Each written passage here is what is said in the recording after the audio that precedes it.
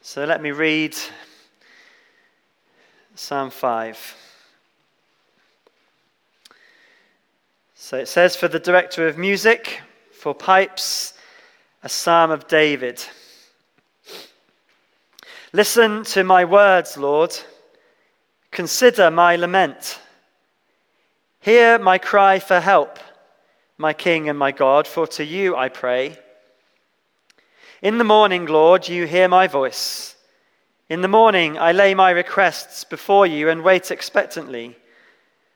For you are not a God who is pleased with wickedness. With you, evil people are not welcome. The arrogant cannot stand in your presence. You hate all who do wrong. You destroy those who tell lies. The bloodthirsty and deceitful you, Lord, detest. But I, by your great love, can come into your house. In reverence, I bow down towards your holy temple. Lead me, Lord, in your righteousness, because of my enemies. Make your way straight before me. Not a word from their mouth can be trusted. Their heart is filled with malice. Their throat is an open grave. With their tongues they tell lies. Declare them guilty, O God. Let their intrigues be their downfall. Banish them for their many sins, for they have rebelled against you. But let all who take refuge in you be glad. Let them ever sing for joy. Spread your protection over them, that those who love your name may rejoice in you. Surely, Lord, you bless the righteous. You surround them with your favor as with a shield. This is God's word. And I've called this sermon Praying Against Propaganda. Praying against propaganda. Just to define what propaganda is, propaganda is the organized giving out of information that assists or damages the cause of a government or a movement or a group of people. It's an organized assault of words. And there is, in our world, an organized movement of speech and words to persuade our world to go against the ways of God and his word. So we see examples of propaganda in advertisements, in movies, in songs, from the media. We hear from school friends or work colleagues or family, and even sadly these days from other churches and so-called Christians. Propaganda, speaking against God's word and ways in an organized fashion, is something we see all around us. But furthermore, we ourselves can be spoken against personally as well. Evil words being used against us for all sorts of reasons. So sometimes that can be horrible things said to us or about us, to our faces or behind our backs. And these kinds of evil words against us can hurt and are damaging to us. Well, Psalm 5 is about how we pray when we are hearing words of wickedness, words that cause us to doubt God, to question whether we are really loved by him, and words that cause us much heartache. How do we pray when faced with propaganda? Psalm 5 gives us a prayer we can pray. The beginning of the Psalter, really from Psalms 3 to Psalm 7, show us different examples of how King David suffered. So in Psalm 3, we saw his major moment of suffering when his son Absalom rebelled against him and fled. And then in Psalm 4, the suffering was caused when he was questioned as king whether he really was God's anointed and whether he would really bring his people prosperity. People speaking and going and rebelling against the anointed king. In this psalm, David is personally being spoken against. And you can tell that this is the theme of the psalm because the main words of accusation, if you notice in verses 9 and 10, are all about words, all about things that people say. So that is the theme of kind of suffering that's going on in this psalm. Words against God, words against God's anointed King David. And here David pictures our Lord Jesus Christ, who knew what it was to be falsely accused and to have evil words spoken against him. Jesus was called a glutton and a drunkard. He was called Beelzebul, and he was called crazy even by his own family. So Jesus knew what it was like to have propaganda against him. How do we pray when we hear our Lord spoken against, his ways maligned, and called all sorts of names ourselves? Well, the temptation can be to listen to the words and believe them, to take them in, and then to begin to turn away from God. Or we can respond as David does here, bring the words before the Lord and pray. And David gives us a model here for praying against propaganda and accusation. So there are three parts to this psalm. We see, first of all, how David appeals to God. Then we see what David asks. And then we see, finally, why David's assured. So first of all, how David appeals. He appeals to God's character. We see this in verses 1 to 7. But first of all, notice in verse 1 how David brings his appeal to God. In verses 1 and 2, we see David refer to God as Lord, so the personal name of God for his people, my King, and my God. So we're not aliens to God here. We are citizens of his kingdom with a personal relationship with our King. And notice in verse 1 how David appeals to our Lord, his King and his God, with an appeal to listen. But there are two kinds of words that David gives to God in verse 1. First of all, it is words. Listen to my words. Words here are literally verbal words that you can find in a dictionary. So we pray to God with our words. But the second word, if it's not too confusing, that's used in verse 1 is lament. And lament means literally to sigh or to meditate or to mumble. These are unspoken or barely audible words from the heart of someone that doesn't have any words to say. Have you ever experienced that, where you want to pray to God, but you just don't even know what to say? There's no words. It's just a sigh or a cry from the heart or just our tears. And it's lovely to know that God hears that cry clearly. God knows what we're praying even when we haven't got words. I think that's a real comfort, because there are times when we just haven't got the words, aren't there? Well, verse 2 continues that same kind of thought in parallel. It begins, hear my cry for help. So the appeal here is for the Lord to hear and to act upon what David is praying.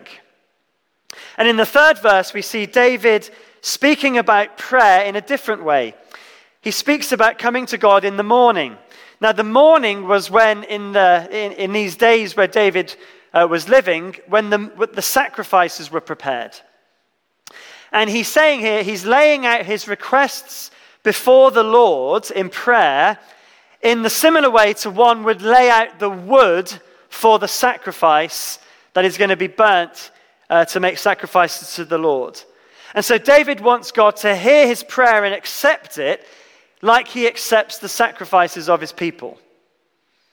But there's also something to be said here, I think, as we're thinking about praying against propaganda and against words, something to be said for prayer in the morning. Now, I know not everyone here is a morning person, and I'm not saying you have to get up super early to pray, but what I am saying is that before you hear from the world on your devices or on the TV or on the radio, it is good to seek a word from the Lord our King. And that helps you then and equips you to face the other words that will come your way. So even if, for some of you who perhaps work night shifts and wake up in the afternoon, the meaning here isn't you have to be up in the morning, it's how about having God as the first word in your day? But notice how in verse 3 David waits to hear from God with expectation. As he prays, it says that he expects God to answer him. And so for us, a model would be for us to be praying with Bible in hand, ready to hear what God has to speak to us, looking for him to speak, looking for him to give us the words we need to face the day ahead. So David appeals to God, but in verses 4 to 6, we see that the basis of David's prayer is God's character. Why does David expect God to deal with the propaganda that's been spoken against him? He expects God to answer because of God's character. So verse 4, notice that it begins with the word for. So here's the reason why God should listen. And God will listen to the prayers against words against him and his anointed, because his character is one that has a holy wrath against all sin and all those who are speaking words against him, his anointed, and his people. And this holy anger of God is shown in 6 steps, beginning in verse 4 and then culminating in verse 6. So here's the 6 steps. First of all, God is not pleased with wickedness. God is not pleased with wickedness. Do you see that in the first line of verse 4? God is repulsed by sin. He's not entertained by it. He doesn't find these words funny. He is repulsed by sin and wickedness. Sadly, much of what we watch and are entertained by can be sin, can't it? We need to be careful about that. God is not pleased with wickedness. Secondly, evil cannot exist in his presence. Notice how David says, with you, evil people are not welcome. Well, we'll see how David reacts to sinners shortly, but this verse is probably better translated, evil is not welcome. Not welcome means that evil cannot be in the same vicinity as God. It means it's not allowed around him or in him. In fact, the word is stronger than just not allowing it. The meaning is that evil is expelled or eliminated from him. It's a reaction not unlike to being sick. When something in our body is not welcome, we expel it by being sick.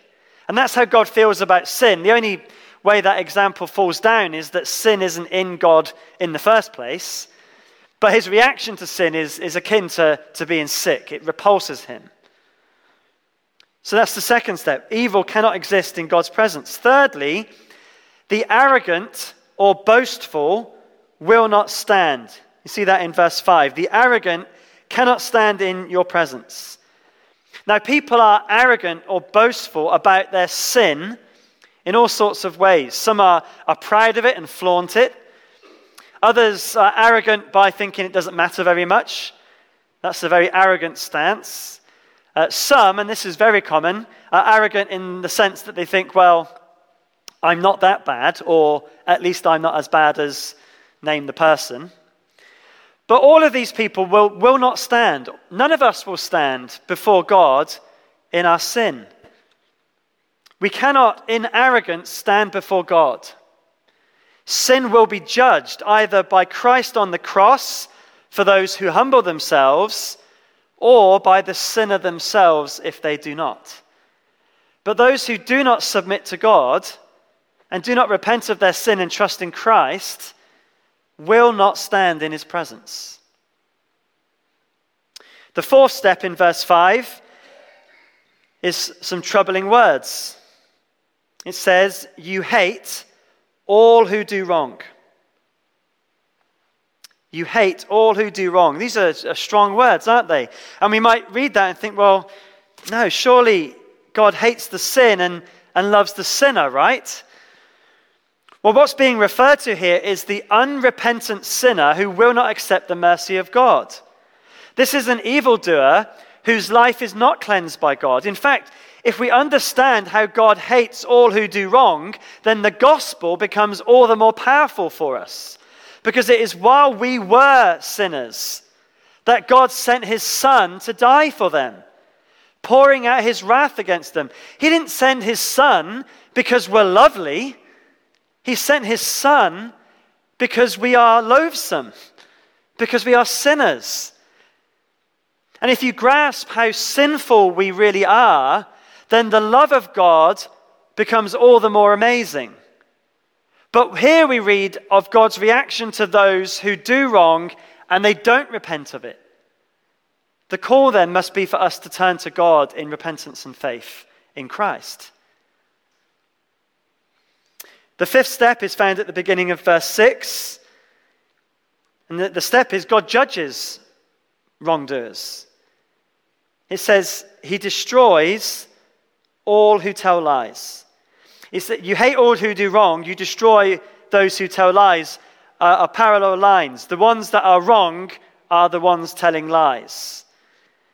And so although judgment comes on all sinners because of their sin, lies is brought up here because lying is kind of the theme of the psalm.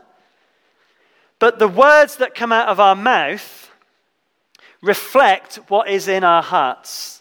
Jesus spoke in this way. He says, "You brood of vipers, how can you who are evil say anything good? For the mouth speaks what the heart is full of."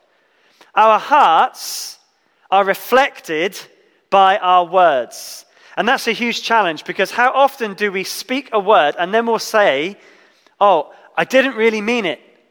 I didn't mean it." But the big problem is, yes, you did. You did mean it. Because what came out was what is really in your heart. What you need to apologize for is the heart behind the words, as well as the words themselves. Because when we speak those evil words, we are overflowing what is in our hearts. That's a challenge, isn't it?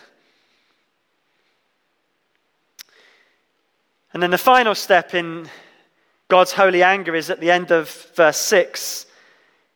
It says, the bloodthirsty and deceitful, you, Lord, detest. And what's being spoken of here is alienation. To detest or abhor is to keep a distance from. It's to keep at arm's length. Bloodthirsty and deceitful are murderers and liars. And words and actions here are linked. And Jesus spoke in the Sermon on the Mount, didn't he, about murderous words of anger. And so the final result of unrepentant sin is alienation from God, which elsewhere in the Bible we read of as hell. And so you can see those steps, I hope, of God's character, of his utter contempt towards evil and those who practice it. But the problem for us, I hope you can see, is that when you read those steps, we see ourselves, don't we? All of us have used words that have reflected the evil state of our hearts. All of us are arrogant wrongdoers who tell lies. All of us deserve to be destroyed and alienated from God. Every single one of us in this room has sinned. Our mouths have reflected our hearts. So how how on earth can we appeal to God? How can I come before a holy God when I am exactly the kind of person described in this psalm? Look at the glorious truth of verse 7. This is how we can come to God. David says, "But I, by your great love, can come into your house." The word there for great love is a word that appears a number of times in the Old Testament, but most of all in the book of Psalms. It is the Hebrew word hesed. And it's translated various ways in English, but no one English word captures its full meaning. And so it's translated as various words, and they're all amazing words. Words like mercy, loving kindness, steadfast love, faithfulness, and the like. It is a wonderful word, and this is the first time it appears in the Psalter, but it will appear many times. It is a common thread, the hesed of God. And here, his great love. In the New Testament, the meaning is found in Ephesians 2, verses 4 and 5. But because of his great love for us, God, who is rich in mercy, made us alive with Christ, even when we were dead in transgressions. It is by grace you have been saved.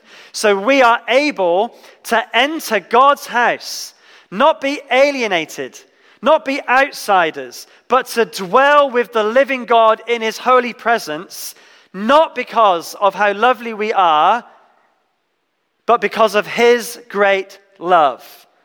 And he sent his Son, Jesus Christ, to pay the penalty for all of our sin, for all of the wrongdoing. God treated Jesus like the arrogant that cannot stand, like the one who tells lies, like the bloodthirsty whom he detests.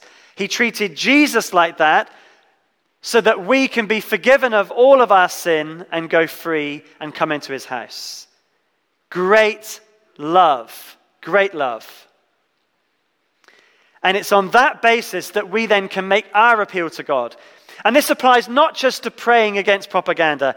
It applies to praying about anything. It applies to come into God's presence in any way. We come to God not on our own merit, not because we are lovely, wonderful people, but because we've recognized our sin and God has great love. Great love. So we can come into his house. Isn't that wonderful? That's good news, isn't it? And when we receive this great love, our response is to worship like David does in verse 7. He says, "In reverence, I bow down towards your holy temple." Bowing down is worship, including praying like we see here. And the temple was the dwelling place of God in the Old Testament. But for us, we come to God through Jesus, who is the fullness of God by the Spirit of God. And when we do this, God will hear our words. He will hear our laments when we've got no words. He hears them all because we've been saved by his great love and we are able to come into his house. And so that means, and David says all of this so that we can know that when we are hearing words against God, against his anointed, and against us as his people, we can bring those words to God in prayer because we've been forgiven of all the wicked words that we've spoken because of his great love. That's the basis of our appeal, the character of God against evil, but also the character of God that has mercy towards us so that we can pray. And this psalm shows us then that we must do this. We must, in reverence, come to God in prayer seeking his help. And just as an application more generally than just against words, brothers and sisters, we need to make use of this gift of prayer, of being able to come before God with anything, knowing he will hear us. Even when we've got no words, he will hear us. So that's how David appeals. And that's how we appeal, by his great love for us. But secondly then, we see what David asks. And he asks for God's justice. Now there are three requests in verses 8 to 11. We see them in verses 8, 10, and 11. We see lead me, then we see declare them guilty, and then we see let all or let them. So they're the three requests, how David asks. So number 1, in verse 8, lead me, Lord, in your righteousness because of my enemies. Make your way straight before me. Now, to be led in a certain, to be led here is to be taken in a certain direction or way. Now, last year, my sister-in-law and my father-in-law climbed Mount Kilimanjaro. But they did not do it on their own. They booked a guide to take them up the mountain, not carry them, although I think for some of the way they probably were. But the guide was to take them on the right path up the mountain so they didn't get lost and so on. They were led up to the summit of Kilimanjaro. That's the kind of thing that's being spoken of here. Lead me. God leads his people, and we pray that God would make his way clear to us. His way is the way of righteousness, the way of what is right and true, as opposed to what is evil and false. A contrast we'll see shortly. But why does David pray, lead me, Lord, in your righteousness? He prays because of my enemies. There are those in his life who seek to lead him in other ways. And because there are other words speaking to him that are not God's word and way of righteousness, he prays that he be led in the right way. And as God's Messiah, his anointed king, David has enemies that want to lead others away from his rule. And so David asks God to lead him and make your ways straight before me. This means to have God's will clear, to be guided in the right direction, the straight or narrow way. This is what Jesus means in the Lord's Prayer when he says, lead us not into temptation, but deliver us from evil. And we find this straight and right way in God's word. And so again, we must be reading God's word in the Bible. And when we read God's word, why not this week, as you open up the Bible, just pray verse 8. Pray that God would lead you and guide you in his ways of righteousness. And we need God's word because the propaganda of our world is all around us. And it's described for what it is there in verse 9. It's the opposite of God's way.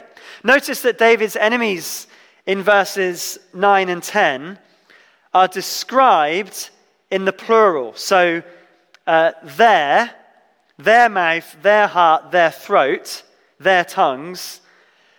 But the mouth and the heart and the throat is in the singular. So it's lots of people, but there's really only one thing they're saying. They're speaking against God. But notice how the words are described. First of all, they're untrustworthy. Not a word from their mouth can be trusted. Their words are not words you can trust, even if they sound good. This means we must, as Christians, in our day, be people that question the cultural narratives that are propagated around us. We must be people that question. So when the world talks about sexuality in the movies and in school and so on, does it marry up with what God's word of righteousness says? When we hear political viewpoints, do we just take them at face value, or do we realize that they're not always trustworthy?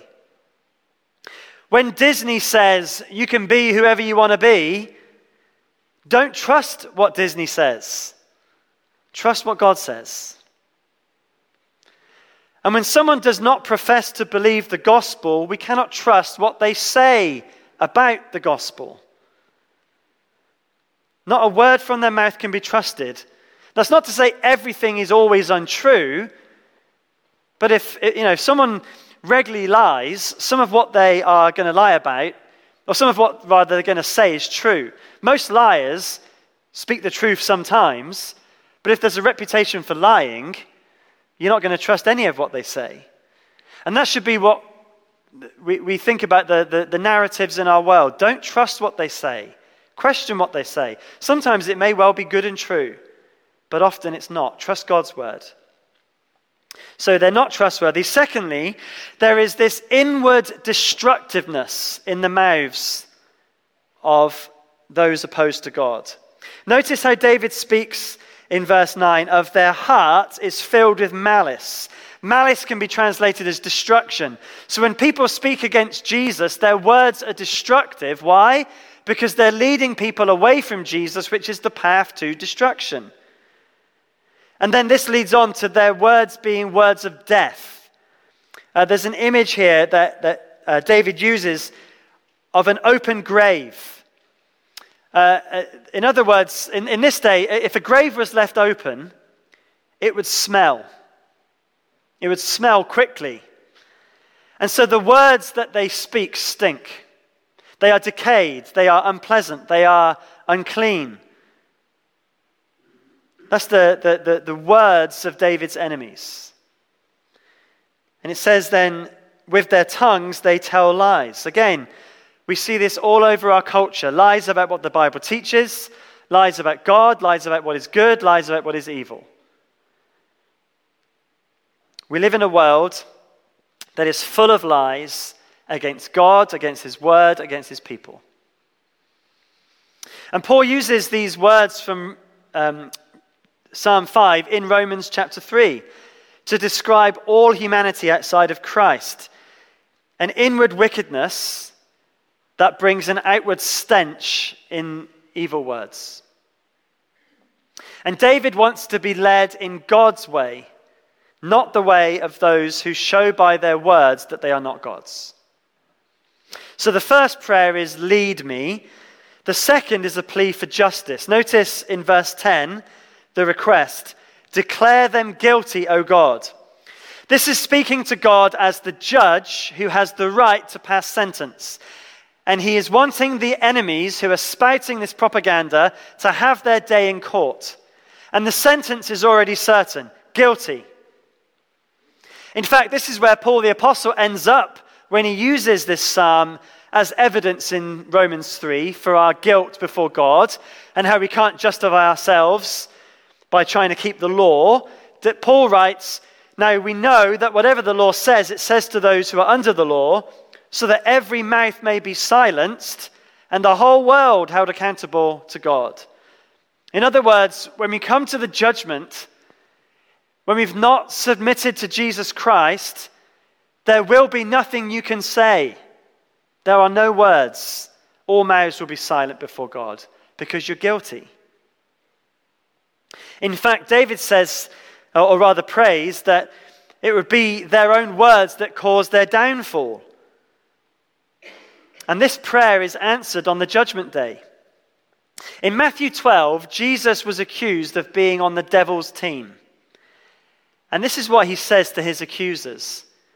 But I tell you that everyone will have to give an account on the day of judgment for every empty word they have spoken. For by your words you will be acquitted, and by your words you will be condemned. Every word that you ever speak is recorded by God and used to show our guilt before him. Now that is a terrifying thought, is it not? How we need the forgiveness and cleansing that comes through Jesus. How we need to accept that great love that he is holding out to you to be received. Because when you think about your words, haven't they reflected our hearts so much? Don't we need that great love and that forgiveness? Because if you don't accept Jesus and you stand before God, all those words are brought up and we are all banged to rights, aren't we? And after speaking of the guilt, in the second half of verse 10, we see the punishment. He says, banish them for their many sins, for they have rebelled against you. To banish means to force out. And it was used in the Old Testament to refer about being expelled from the land of promise. And here the meaning is the same. It's to be sent away from the presence of God. And the reason for the banishment is, for they have rebelled against you. The accusations against David were against God himself. The words of David's enemies showed they were not God's people, but they were rebels. And the word for rebel means a stubborn refusal. It literally means to be rigid. That's what stubborn means, isn't it? It's to hold yourself rigid and not move. These people don't want forgiveness. They don't want new life. They're stubborn against God, and they will be banished from his presence forever. That is the lot of all who rebel against God. And so again, let me plead with you tonight, if you have not come to God and asked for forgiveness of your many sins, as we read here, let me plead with you again. Come to God, accept his offer of great love found in Christ, and be forgiven of all your sins, so that they are not brought up, but they are forgiven and cleansed completely. But in verse 11, there is another but, a contrast to what was gone before. Our words condemn us, our sin makes us loathsome to God, but there is a place of refuge. The final prayer request is in verse 11. But let all who take refuge in you be glad. Let them sing ever for joy. There is a contrast here between the untrustworthy, malicious, death-stenched words of the rebels and the words of the people of God in verse 11. Notice how in verse 11, God's people rejoice and sing for joy. Or at least that's what David prays they will do. The contrast is brought out in James chapter 3 that we read earlier, where our tongues are used either for praise to our great God, whose love has delivered us from sin, or they're used for cursing. And the prayer that David has here is, Lord, let their tongues be used for praising you, because you are worthy of praise. There is a place of refuge. Our prayer should be for our tongues to be used in praise of our great God, who has loved us so much. We who have taken refuge in Christ have much to sing about, don't we? Much to sing about. But also in verse 11, look at the next part. Spread your protection over them, that those who love your name may rejoice in you. The protection here is from words of propaganda and accusation that are hurled against us. And God is being asked here to spread his protection over us. It's like, imagine the words against God and words against you as falling debris from a building that's collapsing, and God's protection as him jumping over to cover you from falling debris. And the words around us in our world, God, are like that falling debris. They hit hard. But the gospel is like a protection over us that leaps over and stops us being hurt by these falling words, because the gospel is the true word, the good word, against the false words against us. And we need this protection because words condemn faith, our confidence. But remembering the gospel, that we are forgiven, that Jesus has died for our sins, that Jesus is risen from the dead, that the word of God is good, that God loves us with a faithful and eternal love, those truths give us what we need when damaging words are all around us. And we have the gospel so that those who love your name may rejoice in you. Now, one application of this may well be that we need to sing more. Sing gospel truth. Memorize the songs that we sing so that they may protect us from the evil words in our world. Sing God's praise, not just on a Sunday in church, but wherever you are, even if it's embarrassing. Sing God's praise. Rejoice in his great love, and it will help you to be protected from the other words that are around us. But there is one more point, one more word, one more verse, which is verse 12, where we see why David's assured. And the answer is God's favour. Verse 12 is a truly comforting word for us as God's people. It begins with the word surely, meaning this is certain. Okay? So when you read verse 12, know this is really true. It says, surely, Lord, you bless the righteous. You surround them with your favor as with a shield. God will bless the righteous. The righteous are his people, those made right with him through the sacrifice of Jesus for our sins. And to bless means to have life as it's meant to be lived, life under God's rule. We've seen that in the Psalms before. So surely, Lord, those who are your people, you will give them the life that they are meant to live, life under your rule. But how does the Lord bless us? He surrounds them with favor as with a shield. God's favor means he really does love you. He really does approve of you. No matter what others say, no matter what the devil may whisper in your ear, no matter what the world around you may propagate, God's favor is upon you like a shield. Now, some of you here this evening have heard some harsh words that you carry around with you.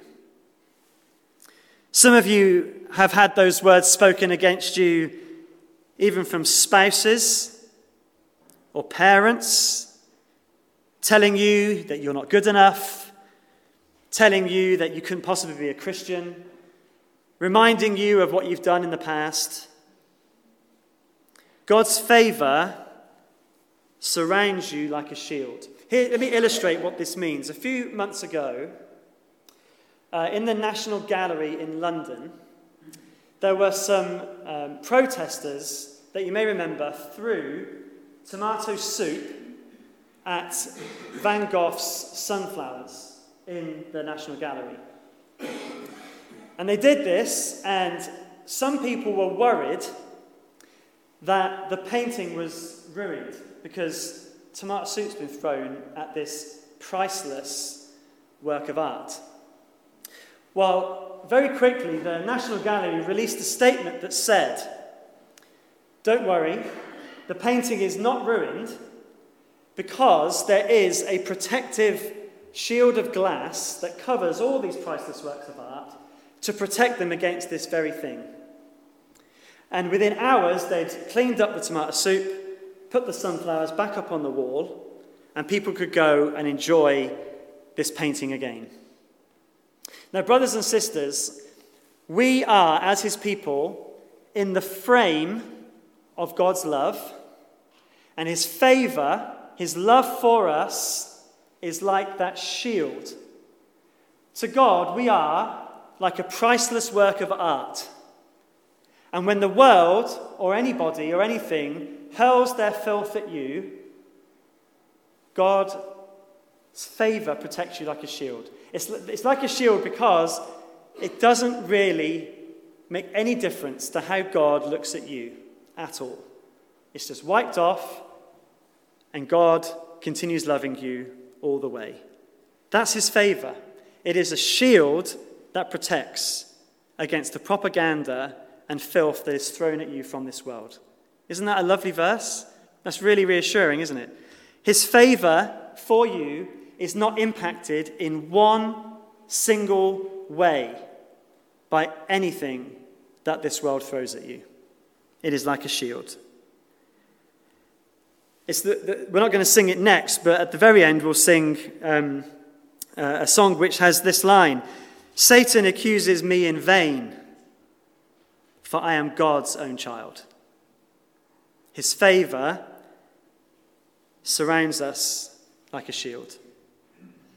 Now, our Lord Jesus Christ knew what it was to be accused, but he entrusted himself to his Father and waited expectantly. And on Easter morning, Jesus rose again. He had the last word. And we can wait expectantly until the day when lament will be no more, and the prayer of verse 11 will be fully answered. We will forever sing for joy. But until that day, let us make sure that we are hearing God's word, a better word than the rubbish words from this world. Let us read God's word, let us sing God's word, and let us recognize it as the best word that there is. In the words of that song I just quoted, how sweet the name of Jesus sounds in the believer's ear.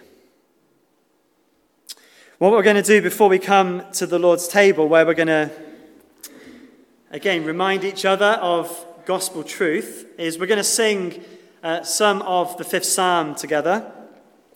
Isaac Watts wrote this arrangement to Psalm 5, and we're going to use these words to the tune of Amazing Grace. So we can sing this psalm together before we come to the Lord's table. So let's stand as we sing.